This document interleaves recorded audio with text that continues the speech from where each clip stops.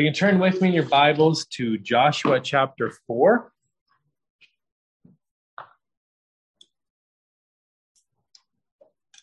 The Jordan Memorial, Joshua chapter 4.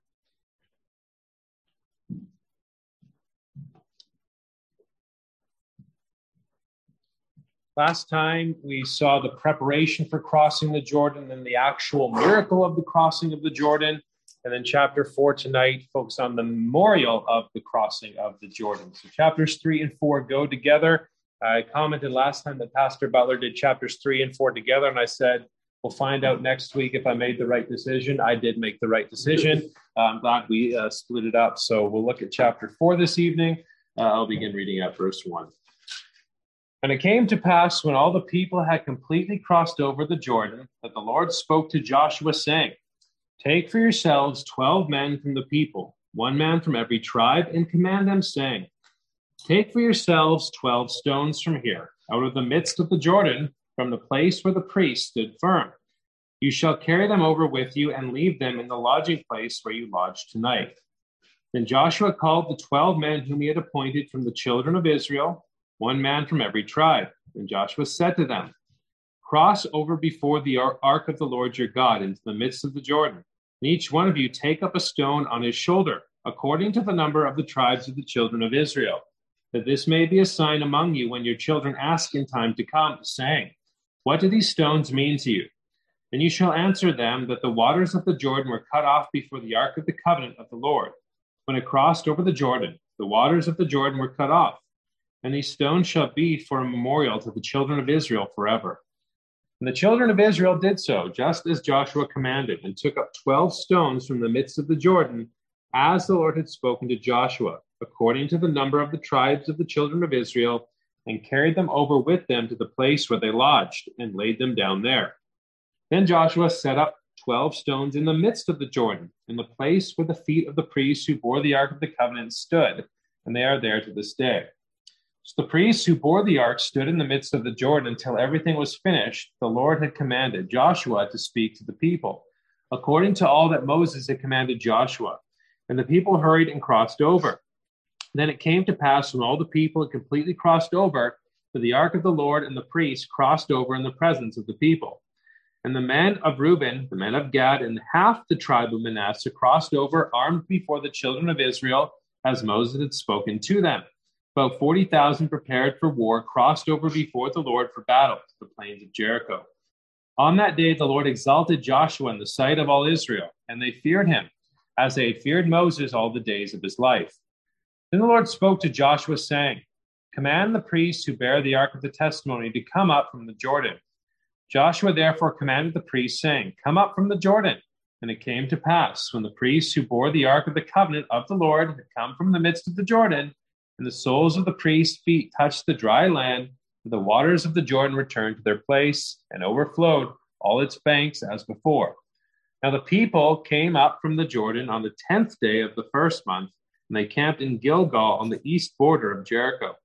And those 12 stones which they took out of the Jordan, Joshua set up in Gilgal. Then he spoke to the children of Israel, saying, When your children ask their fathers in time to come, saying, What are these stones? Then you shall let your children know, saying, Israel crossed over the Jordan on dry land. But the Lord your God dried up the waters of the Jordan and before you until you had crossed over, as the Lord your God did to the Red Sea, which he dried up before us until we had crossed over, that all the peoples of the earth may know that the hand of the Lord, that it is mighty, that you may fear the Lord your God forever. Amen. Well, the book of Joshua begins what's called the former prophets. Sometimes in our modern times, we call them the historical books. But remember, they speak to us. It's not just basic history, not just basic facts, but it is God who speaks to us in the former prophets. And the former prophets are made up of 4 books: Joshua, Judges, Samuel, and Kings. You heard me right. Samuel and Kings are actually one book in the Hebrew Bible. Certainly that they go together, but it's essentially one book. So Joshua, Judges, Samuel, and Kings. Those are the former prophets. And really, when we put them together, they're asking the question how Israel goes into exile. And we see throughout the historical books or former prophets, there is this decline, spiritual decline in the people of God throughout their history. Joshua is positive.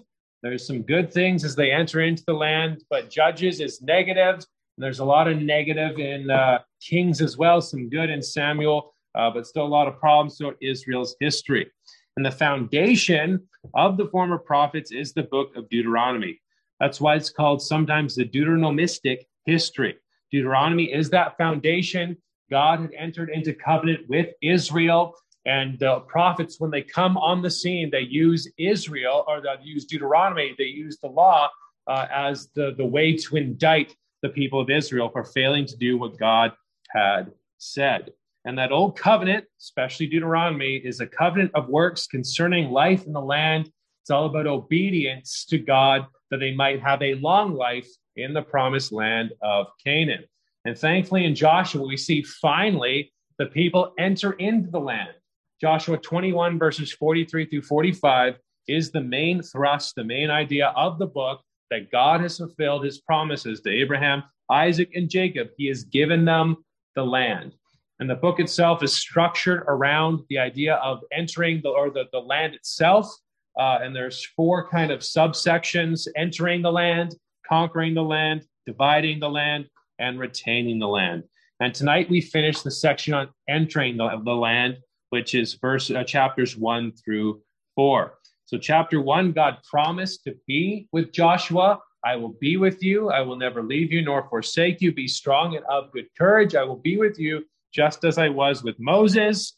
And then we saw in chapter 2 that Joshua calls 2 spies, do some reconnaissance, and that's where we meet Rahab the harlot. They wanted to see and spy out the land, and the fear of the Lord really has fallen upon, the fear of God has fallen upon the nations, or the peoples who live in Canaan, the nations who live in the land of Canaan. They are fearful. And then chapters 3 and 4, we see the crossing of the Jordan and the memorial of that crossing. It's a major event in the history of Israel. It's a major event in the time frame concerning the Old Covenant people of God. Yet it's something that slips my mind often. And the whole purpose of chapter 4 is that we remember it. And let's be honest, we forget it probably far more often than we should. And so the focus really is on the idea of the memorial of the crossing in chapter 4. And the problem is very clear: how God's people can be forgetful of his mighty works.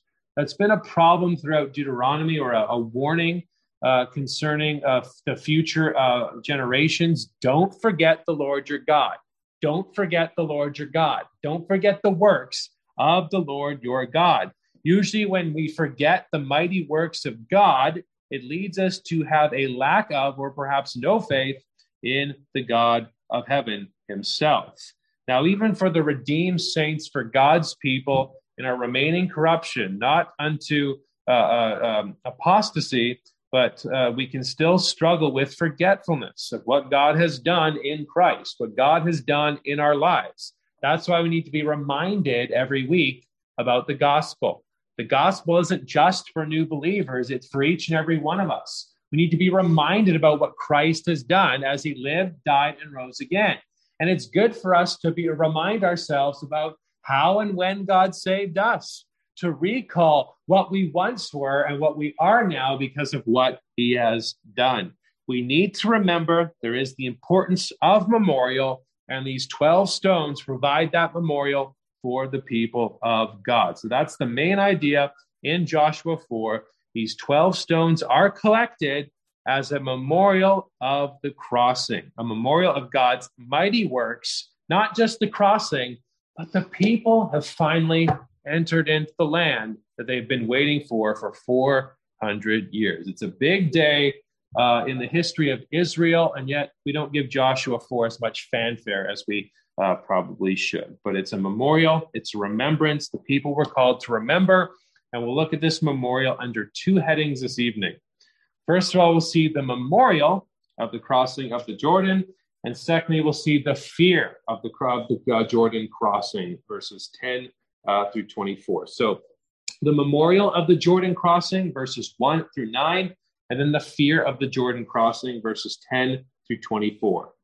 So the memorial of the Jordan crossing, let's look at that first in verses 1 through 9. And notice we see the 12 stones commanded in verses 1 through 5. And again, the context is God had said, you have to cross over that Jordan. Well, not even just God had said, but if the people want to get into the land, there is this giant river called the Jordan. And as we see in verses 15 and 16 of chapter 3, it was overflowing. It was perhaps a mile wide. It was something that would have been daunting for anyone to try and cross. So they have this obstacle, and God has said, I'm going to have you pass over on dry land. I'm going to go before you. Here's what you have to do. And it's not just a sign to show his might, although it does show his might, but it's also an affirmation and assurance that I will be with you when you go and fight the Canaanites. If I can stop the rivers, I can help you as you fight some Amalekites. So that was meant to be an assurance and encouragement for the people as they cross over into the promised land. He would fight for them. And we must remember that God's miraculous might doesn't always happen in this way all the time. So it is a miracle. It's an important demonstration of God's power for the people. And that's why the memorial is important, because God's not going to do it all the time in this way. God still works mightily, but it's sometimes, in a lot of ways, especially in our modern times, it is invisibly. What I mean by that is there's no thunder and lightning. Yes, we can see fruits. Yes, we can see change. Yes, we can see dead sinners saved after they evidence that very thing. But it's not always razzle-dazzle. It's not always stopping rivers. It's not always, it's usually never in that way. It's just the invisible work of God with his word in ordinary ways to save people from their sins. But we must remember that miraculous work that Christ has done. We must always remember what Christ did 2,000 years ago and what that means for us. Christ still works. Christ still is saving based upon what he has done 2,000 years ago. And that's the purpose of these stones, to remember what God has done. And notice in verses 1 through 3, we see the command God gives to Joshua. Notice verse 1, and it came to pass when all the people had completely crossed over, so the priests with the Ark of the Covenant are standing in the midst of the Jordan River. The people are crossing as they remain firm in their place. So once all the people have crossed over, the Lord tells Joshua, the Lord is directing them, the Lord is guiding them, saying in verse 2, take for yourselves 12 men from the people, one man from every tribe, and command them. We had a precursor of this in chapter 3, verse 12, and now we're going to see why.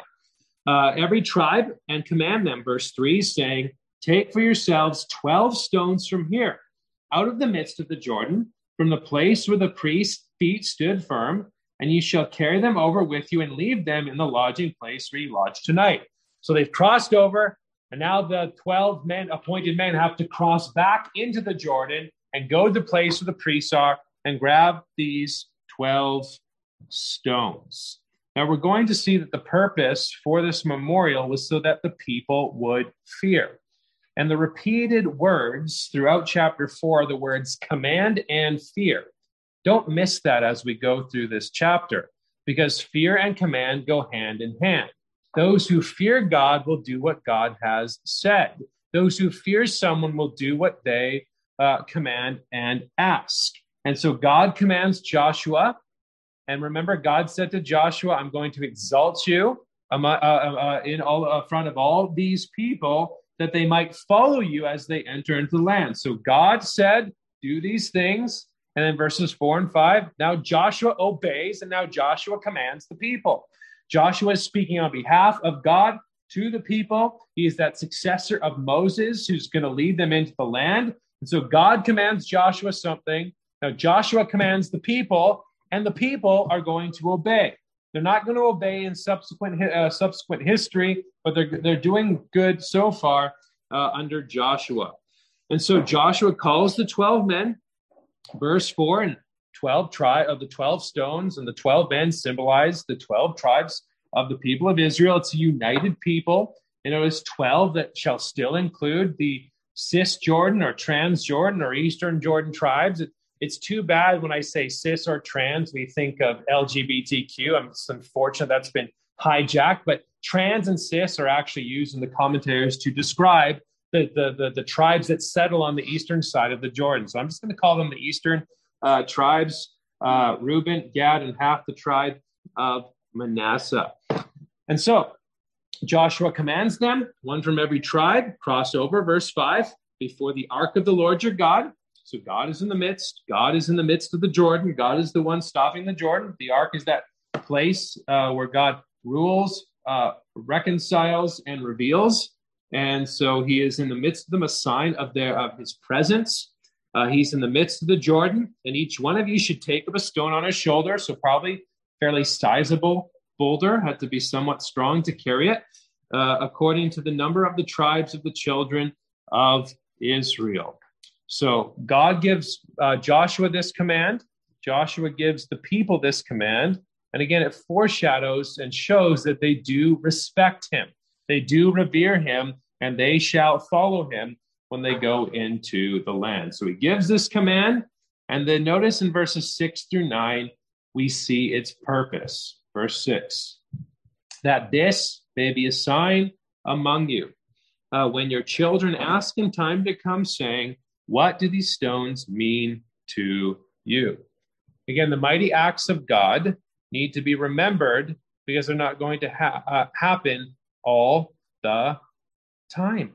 There's not always going to be these Jordan-type events. And for the most part in the life of God's people, that's not how God operates. You see, God works ordinarily. That is, God works through means. God works through his word. God works through life. It's not extraordinary. It's not miracles. It is a miracle that someone is saved and changed. Yes, I believe all that. But it's God who works ordinarily through his word. As we hear it, as we feed upon it, as we grow, as we interact with people. I mean, as we saw on Sunday in Colossians 3, that what we ought to put on is in context as we interact with others. I mean, you can't be compassionate unless you're having compassion toward somebody else. I mean, that's where we learn that. That's why marriage is a good sanctifier. Having children is a good sanctifier. Having friends is a good sanctifier. All those things are important because that's where we learn all of those things. It's not always going to be this miraculous event, this miraculous thing, this miraculous work. Otherwise, it would be a miracle, right? I mean, miracles, the meaning of it implies that it happens rarely. We don't deny that God can't, God certainly can do miracles, but God works ordinarily through means. And so the implication is that these stones are going to be large enough. It's going to be a large enough sign for the people of God for subsequent generations that when there's a daddy-son stroll near the Jordan, the son goes, Dad, what's that? What does that mean? What does that look like? What is that? Why do we have this circle of stones? We don't know how they're set up or what they look like. We don't know, but perhaps it was in a circle. But they look at that, they see that, and they go, wow, okay, what exactly does this mean? Well, the message for the children is going to be in verse 7. Don't forget. A, the parents don't forget, and B, here's what you teach your children. Then you shall answer them, the waters of the Jordan were cut off before the ark of the covenant of the Lord. When it crossed over the Jordan, the waters of the Jordan were cut off. And these stones shall be for a memorial to the children of Israel forever. The Jordan crossing was an assurance for Israel concerning life in the land, an assurance that God would be with them. But it in and of itself is something that must be remembered. Here's what Yahweh has done. Here's his mighty act. He stopped the Jordan that you might be able to cross over on dry land. And as they were walking along the Jordan, they're walking during harvest time when the rivers and the valleys were overflowing. The father could say to the son, here's what Yahweh did. Here's what happened. Now that for the son to believe that requires faith, right? He wouldn't have been there. He wouldn't have seen that. It requires faith. I'm going to talk about that more when we get to the end of this study tonight. But faith and fear go hand in hand, and faith is taking God at his word, even if we haven't seen the actual miracle take place. And so the miracle happens, and it is proclaimed, and it is taught to future generations. And so that's what they are supposed to be for. That is what the stones are to represent. They're to be a memorial to the children of Israel forever. And then verses 8 and 9, the people obey. So good start. God commands Joshua, Joshua obeys. Joshua commands the people, and the people obey. Verse 8, and the children of Israel did so, just as Joshua commanded, and took up 12 stones from the midst of the Jordan, as the Lord had spoken to Joshua, according to the number of the tribes of the children of Israel, and carried them over with them to the place where they lodged, and laid them down there. Then Joshua set up 12 stones in the midst of the Jordan, in the place where the feet of the priests who bore the Ark of the Covenant stood, and they are there to this day. So you have two memorials. You have a memorial on the banks of the Jordan, and you have a memorial in the midst of the Jordan. You see that in verse 9?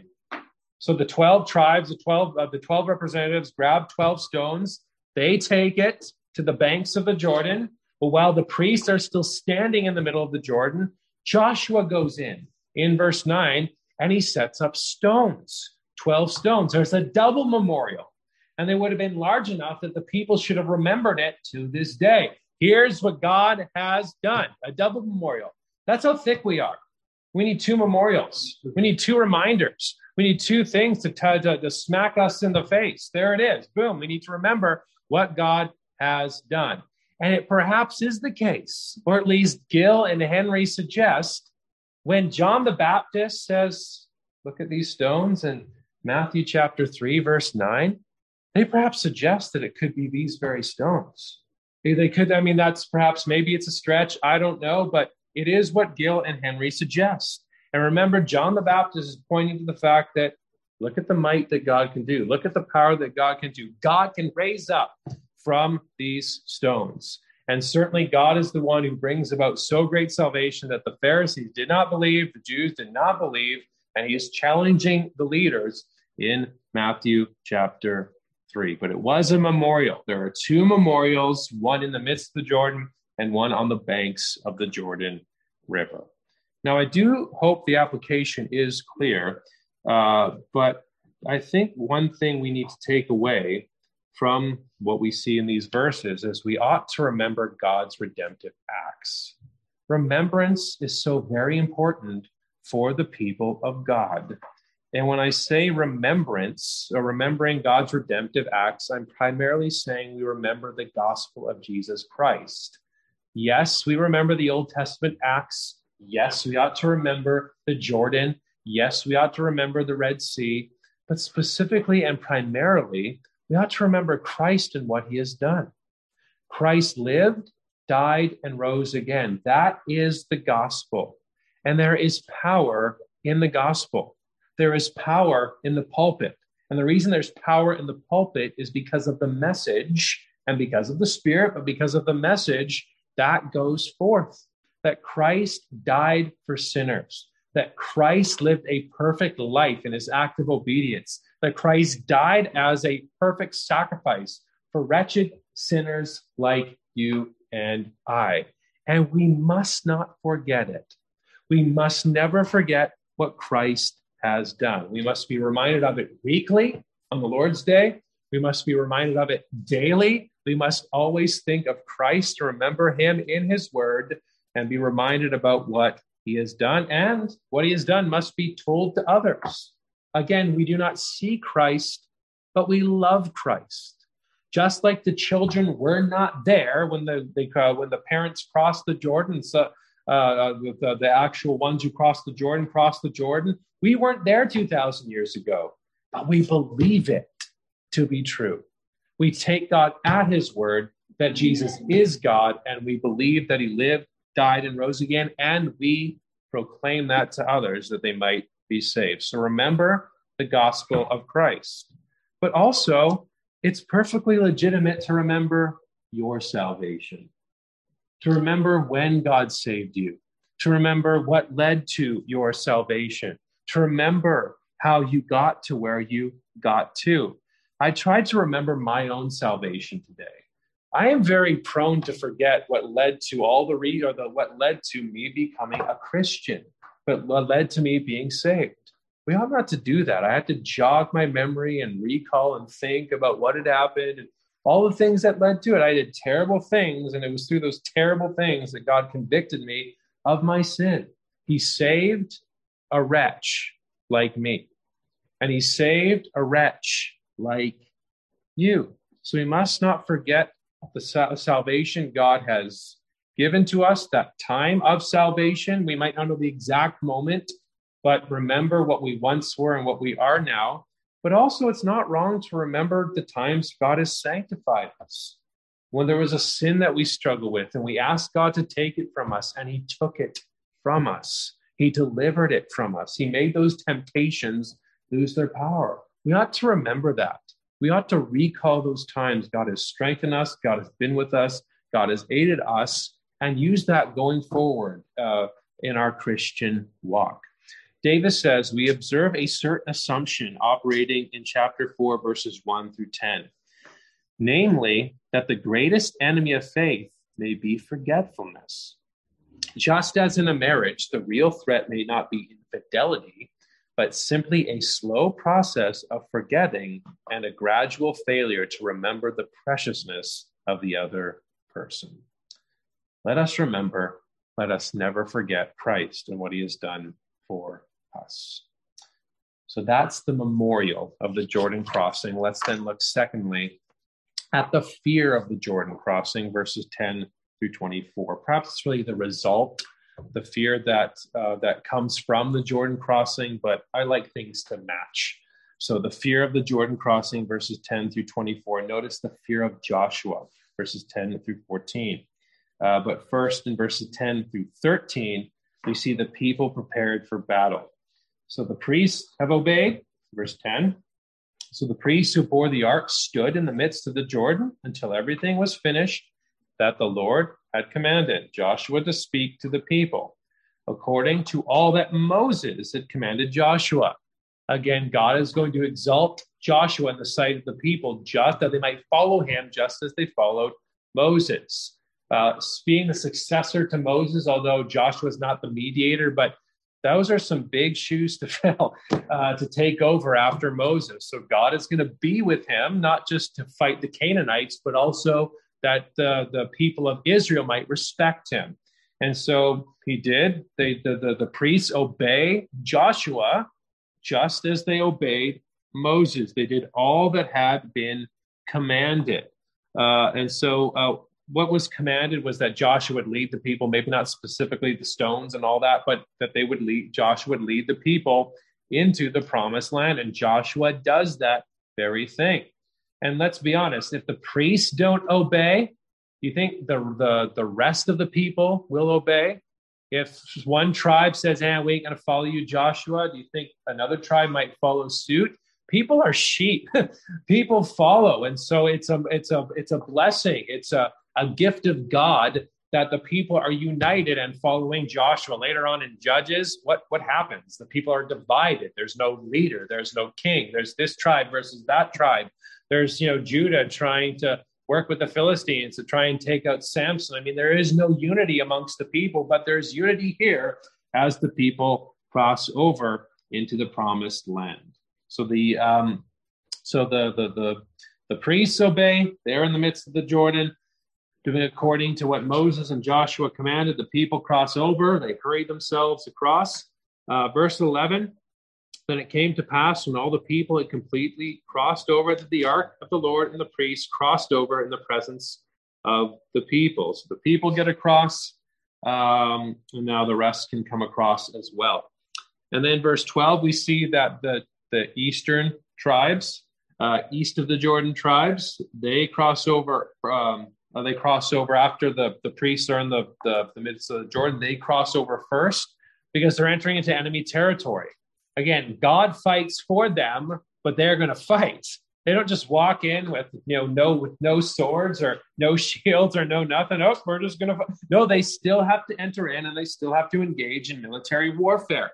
And so they go first. And when it talks about the 40,000 in verse 13, that's just the eastern tribes. That's the men they had are ready to go. So they cross over. So they've obeyed. They're going to come over and help their brethren take the land, just as Moses had spoken to them. We saw that a little bit in chapter 1. 40,000, verse 13, they go ahead. They're ready for war. So war is in view. They're armed. War is coming. They're on the plains of Jericho, ready to battle, ready to go. They're ready to fight with the Canaanites when they enter in. So they're ready to go. God is going to fight for them. They've entered into the land, but they need to be prepared for battle. Again, God will fight for them, but they must fight. Isn't that a picture of the Christian life? I mean, that is Philippians 2:13, right? Work out your own salvation with fear and trembling, for it's God who works in you both to will and to do.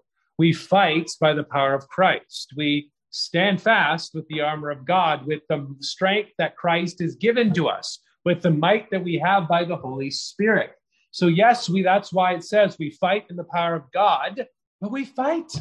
We're the ones watching and praying and fighting. We are the ones who are fighting the good fight, as Paul says, the ones waging the good warfare, but we do so in the power of Christ. I know that's hard for us to sometimes wrap our heads around. It's hard for me to wrap my head around that very thing. But if you're struggling with a sin, you pray to God, God, help me as I fight that sin. Now cut that sin off.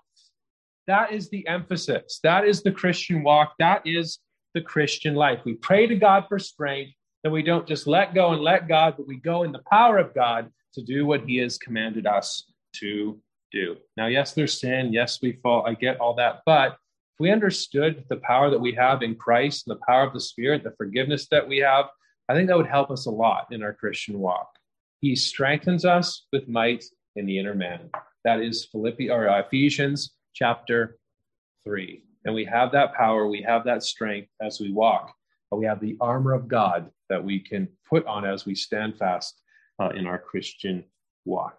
So they're ready to go in literal battle, ready to go for actual fighting the Canaanites as they enter into the land. And that's important because it shows that they followed Joshua. Verses 10 through 14 highlight that they followed Joshua, and it affirms what God had said to Joshua in chapter 3, verse 7. I will exalt you. Verse 14, on that day the Lord exalted Joshua in the sight of all Israel, and they feared him as they had feared Moses all the days of his life. Remember, the sub-purpose of the Jordan is that the people might fear Joshua, that Joshua might be exalted. And we see that the people obeying him is also a work of God. And again, the commandments, they obey. That's key. That's one of the key things when it comes to fearing. Do we believe God? Do we believe who he says? Then we do what he asks. And so God asks, they follow. Joshua asks, they follow. 4, 8, 10 all highlights that very thing. And it affirms that God is with Joshua, which we saw in chapter 1. And the reason they need to fear Joshua is because, A, they need to fear God primarily, but they feared the one who speaks on behalf of God and is leading them because, one, they're a fearful people. I mean, that first generation freaked out concerning the Anakim. They were more fearful of man rather than God Most High. So it's a blessing that God has caused this second generation to fear Joshua. And the Jordan River shows that very thing. And the reason the Jordan River parting and crossing shows that very thing is because the people didn't have Joshua 4. I think sometimes we forget that when we read the Bible, that we have information that people don't have. I mean, God said to Joshua, here's what's going to happen. And then Joshua has to tell the people, but the people are still looking at the river going, I don't know. The people don't have what we see and what we know after they've crossed over the Jordan. So they have to take Joshua at his word. And as they take Joshua at his word, they're taking God at his word. And so God wasn't directly speaking to all of them. He was speaking to Joshua. And Joshua shows that he really is the leader. God shows them that Joshua really is the leader of the Lord's army, and he will be with them when they fight the Canaanites. And the commander of the Lord's army is going to come again in verses 13 through 15. Certainly it's the pre-incarnate Christ, the Son of God, the second person. Some think, maybe I'm getting ahead of myself, but someone appears to Joshua. The man stands opposite to him and affirms that he will be with him. But he really is leading the Lord's army. Joshua is leading them into the land of Canaan. And they feared him as they had feared Moses all the days of his life. So they feared Joshua. But most importantly, they need to fear God, verses 9 through 24. The crossing is completed. Verses 15 through 24. The crossing is completed. Verse 15, then the Lord spoke to Joshua, saying, command the priests who bear the ark of the testimony to come up from the Jordan. Joshua therefore commanded the priests, saying, come up from the Jordan. And it came to pass when the priests who bore the ark of the covenant of the Lord had come from the midst of the Jordan, and the soles of the priests touched the dry land, that the waters of the Jordan returned to their place and overflowed all its banks as before. So the banks were stopped up, the banks have overflown, the miracle is complete, the people have crossed over. And then we see the purpose, again, remembrance. He's repeating the remembrance so that we don't forget. Again, we need to have things repeated over and over and over and over and over again. Verses 19 through 24. Now the people came up from the Jordan on the 10th day of the first month, and they camped in Gilgal on the east border of Jericho. The people have finally entered into the land of Canaan. That should have more significance, for us as we read about the history of Israel. Again, even for me, like I'm reading this, I need to pay attention to these very things as I'm forgetful. We also need to pay attention to the date. Does anybody know the significance of the date in verse 19? The 10th day of the first month?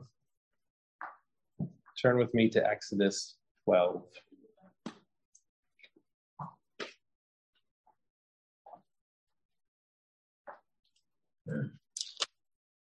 Exodus 12, verses 1 through 3. Now the Lord spoke to Moses and Aaron in the land of Egypt, saying, this month shall be your beginning of months. It shall be the first month of the year to you. Speak to all the congregation of Israel, saying, on the 10th of this month, every man shall take for himself a lamb according to the house of his father, a lamb for a household. And if the house is too small for the lamb, let him and his neighbor next to his house take it according to the number of the persons, according to each man's need. You shall make your count for the lamb, so on and so forth. It was the day of preparation for the Passover.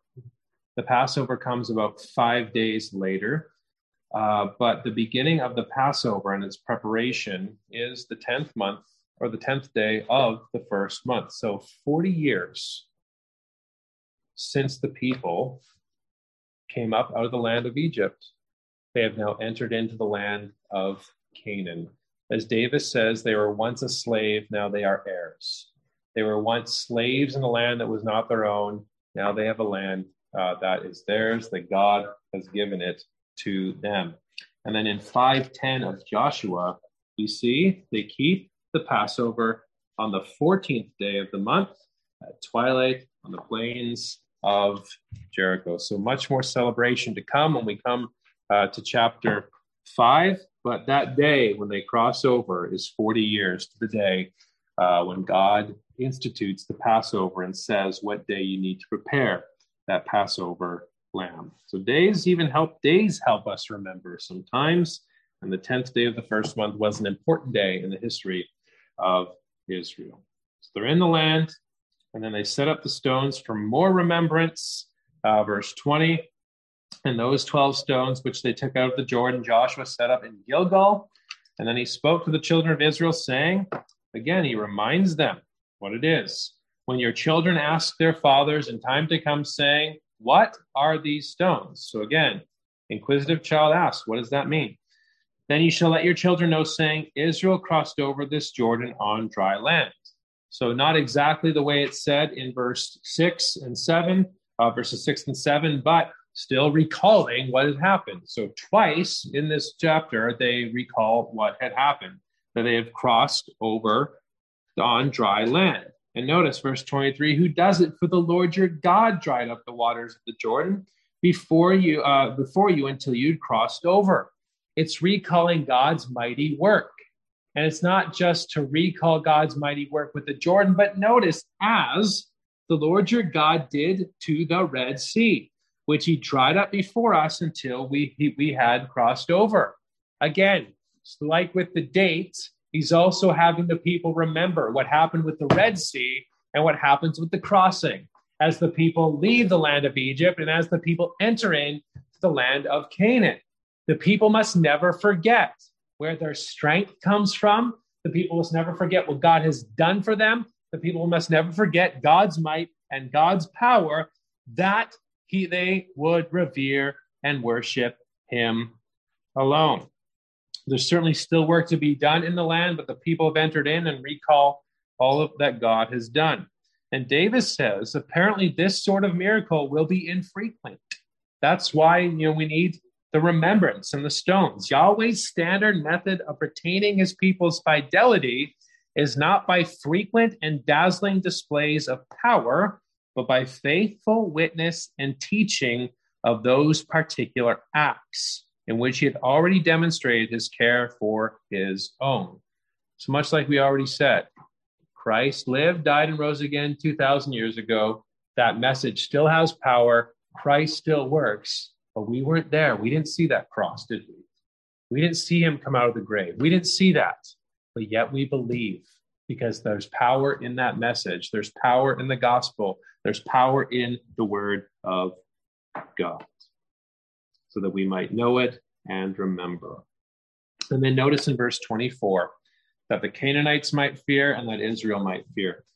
But all the peoples of the earth may know the hand of the Lord, that it is mighty, that all the earth might know who God is. We saw that with Rahab's confession. The people are scared. They heard what God had done with the parting of the sea. Whose God does such a thing like that? And then we see in chapter 5, verse 1 and following, how the Amorites are freaking out. And the Canaanite kings of the Canaanites who are by the sea are concerned because of all that had done, how the Lord dried up the waters of the Jordan. Their hearts are melting. There's no spirit. They're fearful because God of Israel, Yahweh of Israel, is fighting for his people. And they are fearful. And this is a servile fear. They're fearful of what's going to happen. They don't put then their faith in him. Rahab does, though. The God they seek refuge from, or they need refuge from, they need protection from, she finds refuge in. But the rest of the Canaanites do not do that very thing. They're going to be slaughtered. They're going to be destroyed. Remember, too, they're not these innocent people. They're terrible, awful people, and God is using judgment upon them. So we must get over our modern delicate sensitivities concerning that. They're awful, terrible people, and God is bringing judgment upon them. Certainly God does save Rahab, but God is demonstrating his righteous justice. So they are fearful in the land. They are fearful of what God has done. But notice it's not just for them, it's also for Israel, that you may fear the Lord your God forever. So the Anakim may be in the land. There may be giants in the land with biceps and swords and spears and could break you in half just by looking at you. Then you don't need to fear them because God is with you. He is the one who is mighty and strong. He is the one with an outstretched arm. And certainly the remembrance of the Exodus ought to instill that in their minds. God is with them. They need to be strong and of good courage, for God is with them. God needs to be their fear and their dread and nothing else. Gill says, with this memorial, who upon the sight of them, the memorial stones, would call to mind the power and goodness of God. When we hear the gospel, we ought to recall to our minds the power and goodness of God, which would serve to keep an awe of his majesty on their mind, a due reverence of him and his greatness, and engage them to fear, serve, and worship him, who by such acts as these had abundantly showed himself to be the only true and living God, and the covenant God of them, his people, Israel. This was a reminder for them. Don't go after Baal. Don't go after Molech. Don't go after the Asherahs and the Ashtoreths. Don't do that very thing. God is your God, and he is the one to be feared. Now, we all know what they do. They do not fear the Lord God Most High. And I have to admit, sometimes I've struggled. What does it mean to fear God? What does that actually look like? Certainly the idea of reverence, the idea of recognition of who God is very, very important.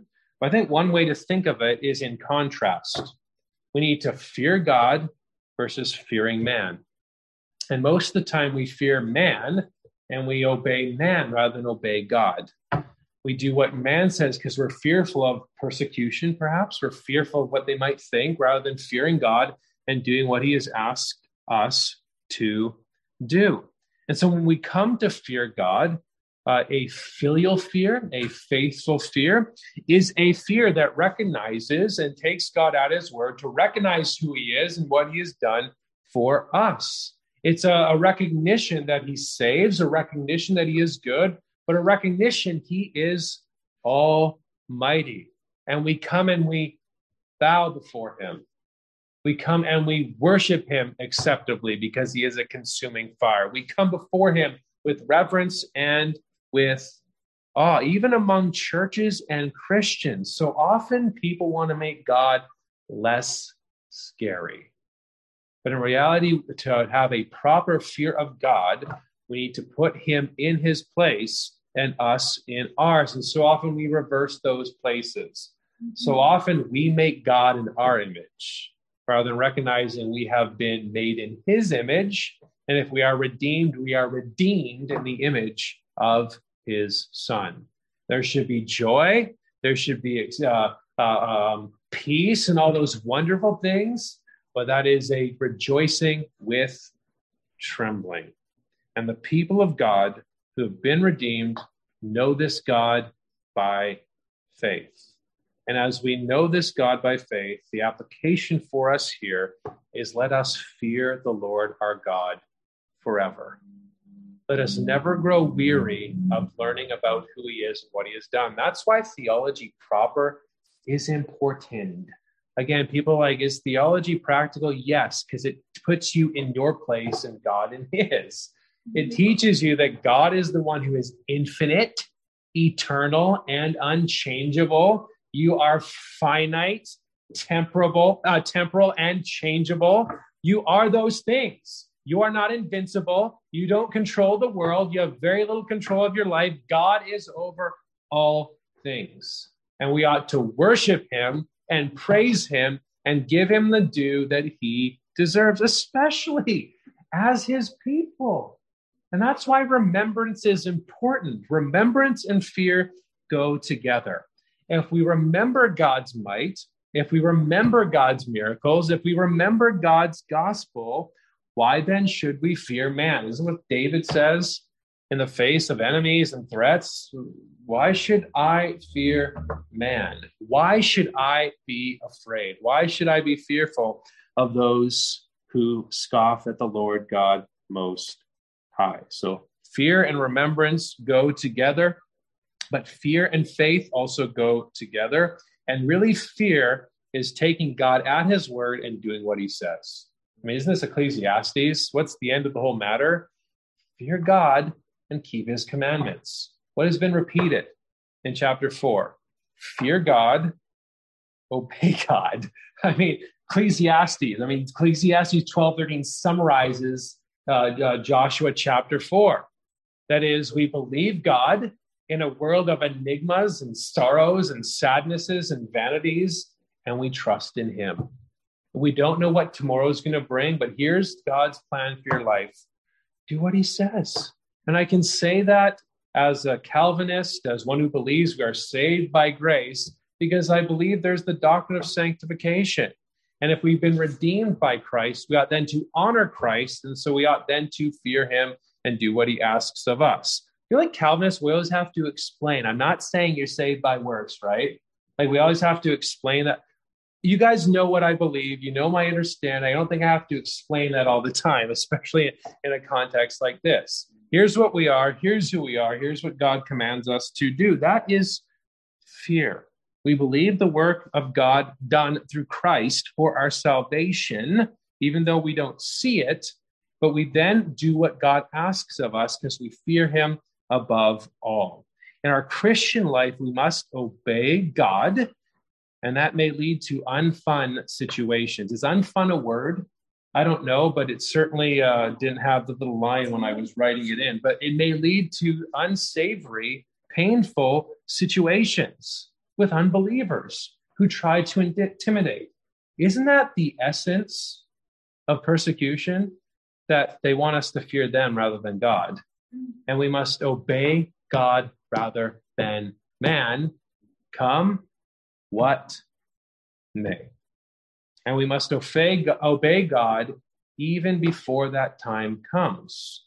A lot of people like to say, I'm ready to die for God. Great. Are you ready to live for Christ now? Are we ready to do? I remember Jim said that, and this stuck with me, Pastor Butler. We all want to say we're ready to die for Christ. We're ready to die for our Lord. And I really hope so. But until we're in that moment, until we're in that situation, until we actually have a gun to our head, we need to pray beforehand that God will give us the strength to say, yes, of course I'll die for Christ, but also to practice now. And the way we practice now is by living for Christ now. And living for Christ now is fearing God and keeping his commandments. And one thing we ought to trust, and this is where we'll close, is that he will lead us to that promised land.